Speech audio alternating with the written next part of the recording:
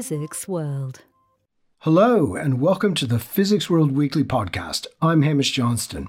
Tomorrow, the 23rd of June, is International Women in Engineering Day. The event is organised by the UK-based Women's Engineering Society and celebrates the amazing work done around the world by women engineers. Here at Physics World, we're also celebrating because we believe that all the best physics eventually becomes engineering. Indeed, we're devoting 2 episodes of the weekly podcast to women in engineering. Next week, we'll meet an engineer who is developing bioelectronic medicine that she hopes could be used to improve the management of type 1 diabetes. But today, Physics World's Margaret Harris is in conversation with an engineer who talks about the challenges of developing a reliable breath test for cannabis use.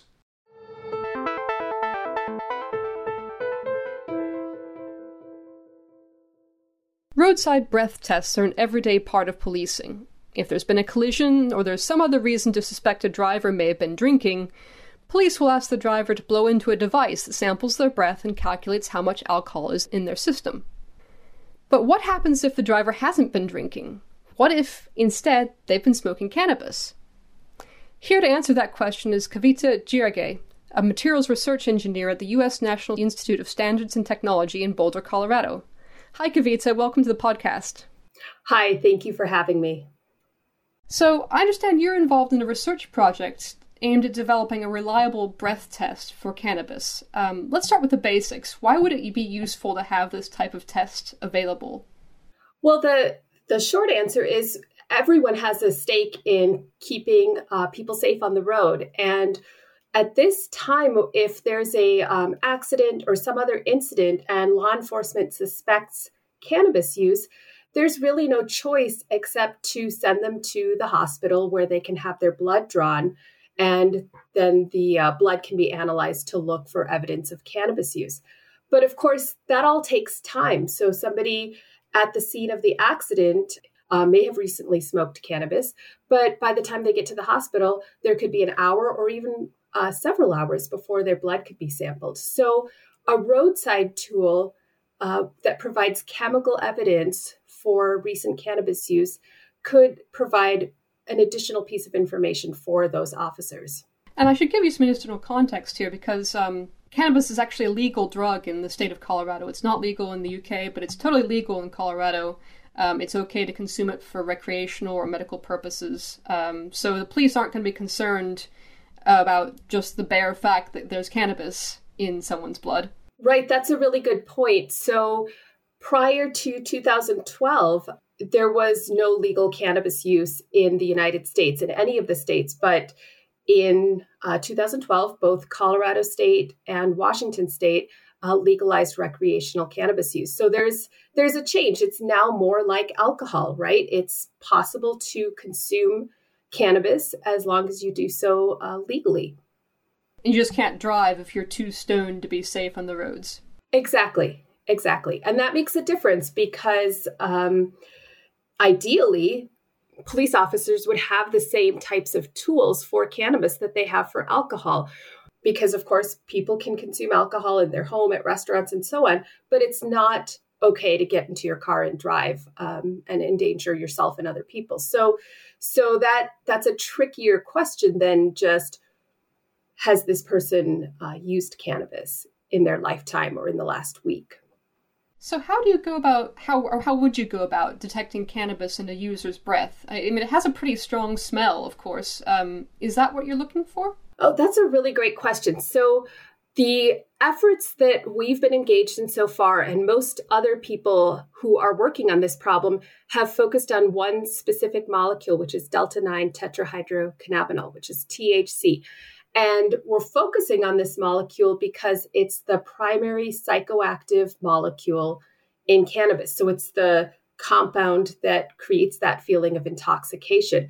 And so this is just parallel to the way that ethanol is what's sampled in someone's breath to look for alcohol use.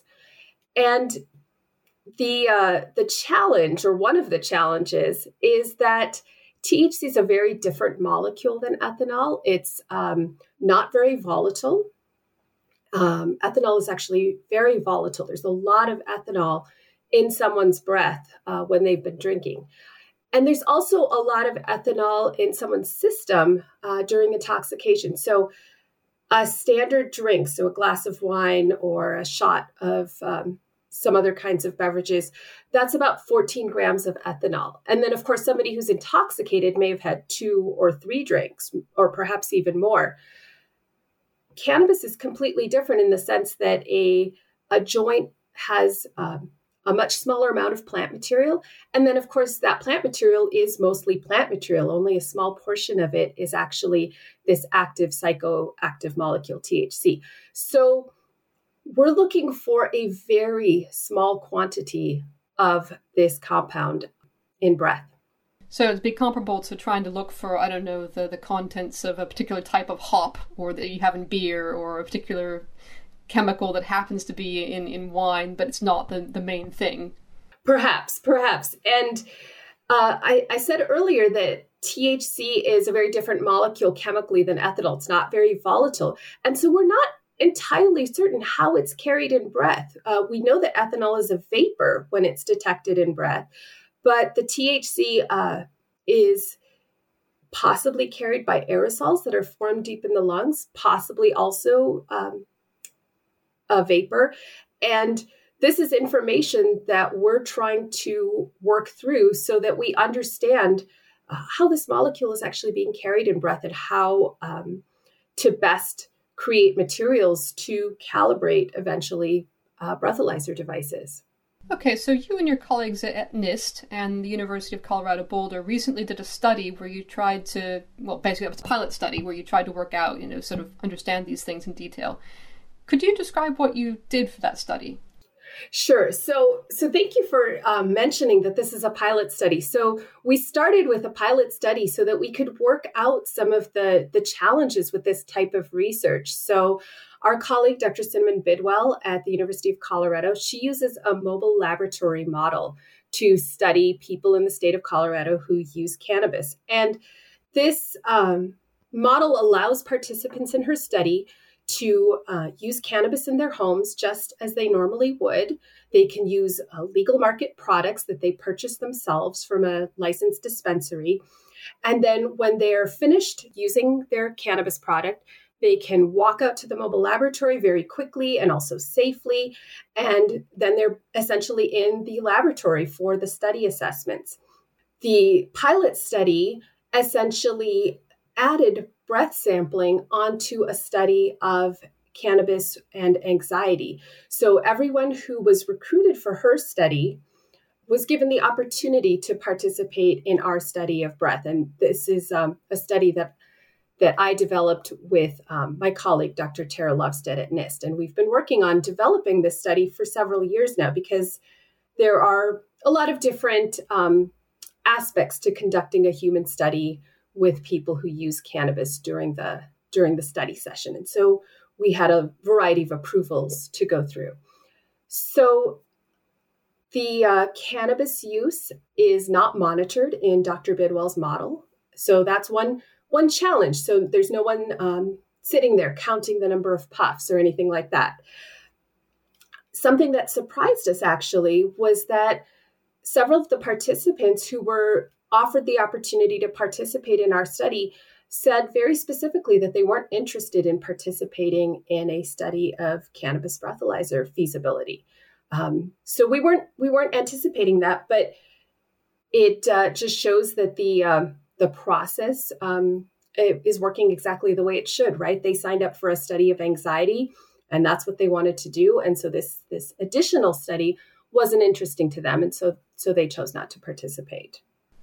Okay, that's interesting, because it's only recently become legal, so I guess some people might still be quite wary of engaging with anybody official when they're using.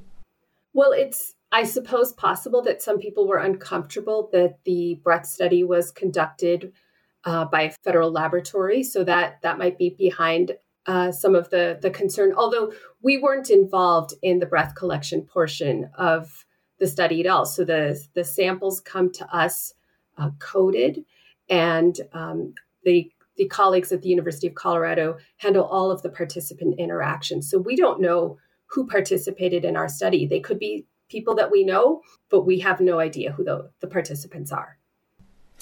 Now, was it hard for you as a scientist employed by the federal government? Because I should say that cannabis, although it's legal in Colorado and quite a few other states now, it's still illegal at the federal level. Was it hard for you to even be involved in a study like this? Well, it did take some time for NIST to feel comfortable with this research. I think that after legalization in 2012, again in Colorado and Washington State, my colleague, Dr. Tara Lovestead, saw that a breathalyzer type device would be useful. And she correctly predicted that law enforcement would want this type of tool, and that it would be a difficult technology to develop. But it took some time for our agency to feel comfortable with doing research with human subjects who use a cannabis product. And actually, this was true for many people involved, not just because we're federal employees, but just because asking participants to use a drug that still has a somewhat complicated legal status is more challenging than other types of studies. And legal market products are, of course, available to participants in Colorado, but researchers wouldn't want to be providing people with cannabis, for example. So it's very important in these studies that the participants actually purchase their own products, so that it's not a way to actually obtain drugs. Right. I got you. So, what did you find out when you took these breath samples that your colleagues had collected? What did you see when you analyzed them? So we used an approach in which we collected samples, or our colleagues collected samples at the laboratory, and then they came back to us for processing in the laboratory, and then we analyzed them in the laboratory with high sensitivity laboratory instruments. And we found, first of all, that the quantities of THC in the various samples was quite small. We were anticipating that, right? This is not the first study of breath samples from cannabis users. It's, I believe, the seventh. These have mostly been small scale studies using a variety of different types of breath collection devices or breath sampling devices. So we were anticipating the small concentration, the challenging detection. What we learned was essentially that this is challenging research. There are a lot of different places where things can be unexpected. So, for example, our participants provided a baseline sample. Then they went into their homes, used their cannabis. They collected a blood sample immediately to look at compliance with the protocol. Did the person actually use cannabis in their homes? And then there were a number of other assessments. And then at about an hour after their use was the breath sample. So that breath sample was actually the very last thing that they had to do before they headed out and went about their day and were done with this study. And one of the comments we had from some of the research staff is that they felt that, towards the end, hey, people are getting tired. They were tired of being part of this study and they were eager to be done. So we have some questions about whether the first breath sample and the second breath sample, the one that's actually after the cannabis use, were actually comparable samples in terms of their quality. And so that's something that we learned. And it was great to learn it on a pilot scale because we can do something a little bit differently in our future studies. And presumably because you weren't supplying them with the drug, but for the reasons you stated before, they could have gone and bought a lot of different possible products at the dispensary. So that might have caused some variation as well? That's a really great question. The specific cannabis product in this case was the same product. Now, of course, participants were recruited over a period of multiple years. So there might be changes in that product just from natural variation. But in fact, as they were recruited into the study, based on their history and actually other details, they were placed into a group to use a specific product that was sold by a specific dispensary. I do know that other study models may include a wide variety of products. So that's just a difference in terms of how the study was designed and what the institutional review board that approves the study felt comfortable with the researchers specifying. So what did you see in your results? I mean, presumably I think you said you were expecting to see a higher concentration of THC in the breath sample after someone had used, especially since you got the blood sample to prove that they did in fact use cannabis. Is that what you saw?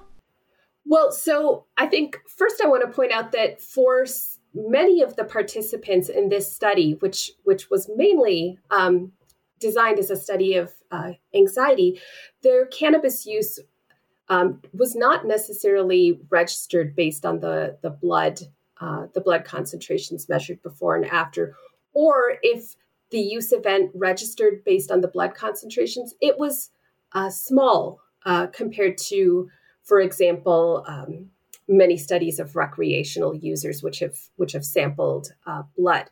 So this participant population is probably not as representative of the recreational cannabis population as would be ideal. That said, we sometimes saw that expected increase an hour later. We sometimes didn't.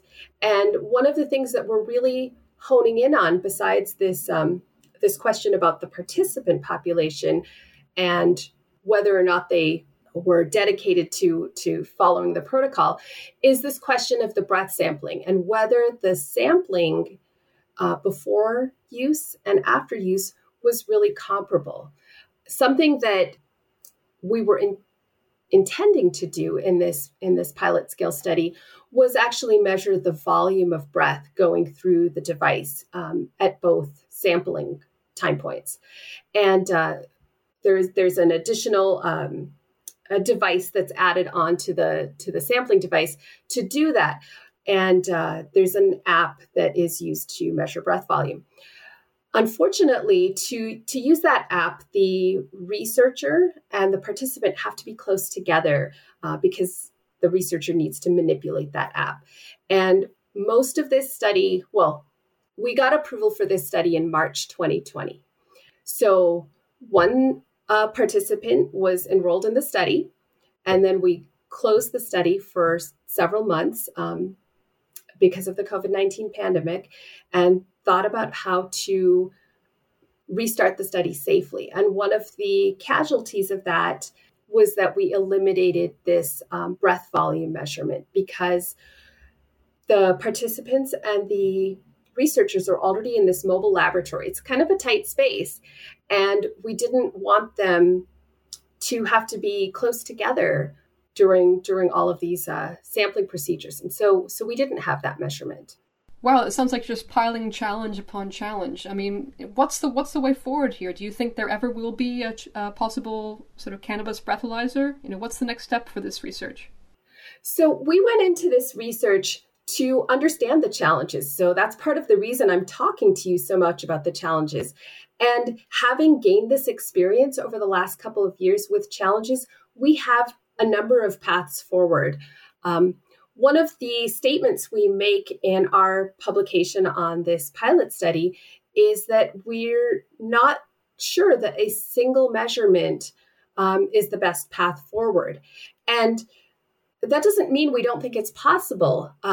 There are actually a number of clinical breath tests that are based not on one breath measurement, but on two breath measurements. And by obtaining two different breath measurements, where participants essentially serve as their own baseline, it is possible in these clinical approaches to look at digestive disorders. That's a totally different goal. And our next study which will use the same device and use the knowledge that we've gained from this pilot scale study, will examine the feasibility of this 2-point measurement. So that's one path forward that we think could be very promising. Another aspect of this research that's challenging but potentially has a good path forward is the challenge of working with human subjects, because of course we don't know how much somebody has smoked. We don't have complete control over how they breathe into the device. There are a lot of variables involved in working with people. And absolutely critical part of cannabis breathalyzer development, something that we're hoping to do is create breath surrogates, materials that we can deliver to devices in the laboratory that mimic the important characteristics of breath after cannabis use. So that, for example, we could examine devices side by side and know that we're delivering the same material to those devices and making a fair comparison. And this is essentially how alcohol breathalyzers are calibrated, right? So there are a number of different manufacturers who make evidentiary breathalyzers for alcohol. And these devices are calibrated. There are actually a couple of different ways to calibrate them. And there are requirements about how often they're calibrated. And then there are quality control checks so that you know that it is working correctly. And all of those pieces of infrastructure support the successful deployment of alcohol breathalyzers. And I think that having some of those materials available for cannabis or for THC would allow the industry and the other people who are working on this problem one more tool with which to evaluate their devices and push them forward. That's a very good point. I was wondering what the sort of NIST angle came into it. It's all about the calibration of devices and making sure that the devices are standardized, in fact. Absolutely. That's ultimately what we hope to do for this technology. But it's exciting for us and also important for us to get into the field and make these measurements ourselves, because it helps us to understand the design specifications for this type of calibration material, and it helps us understand the challenges that go into this type of measurement. And so I think that knowledge is invaluable. Kavita, thank you very much. It's been a pleasure. Thank you so much.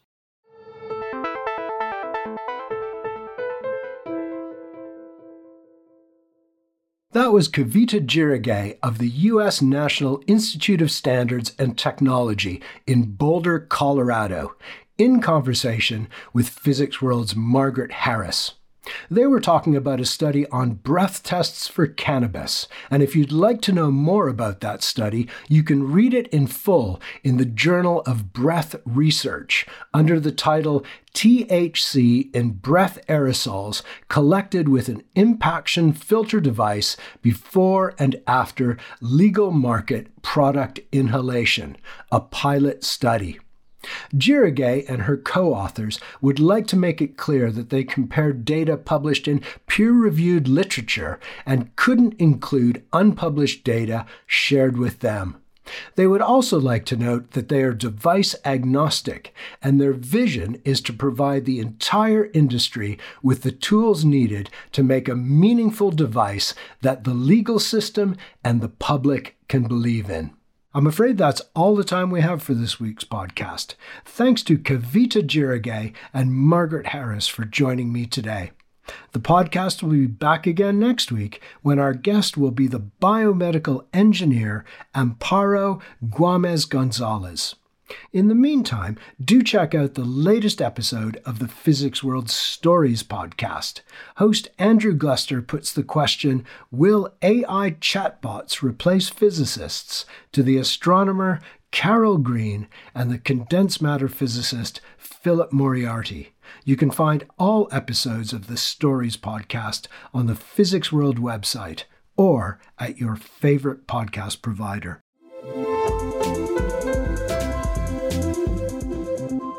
Physics World.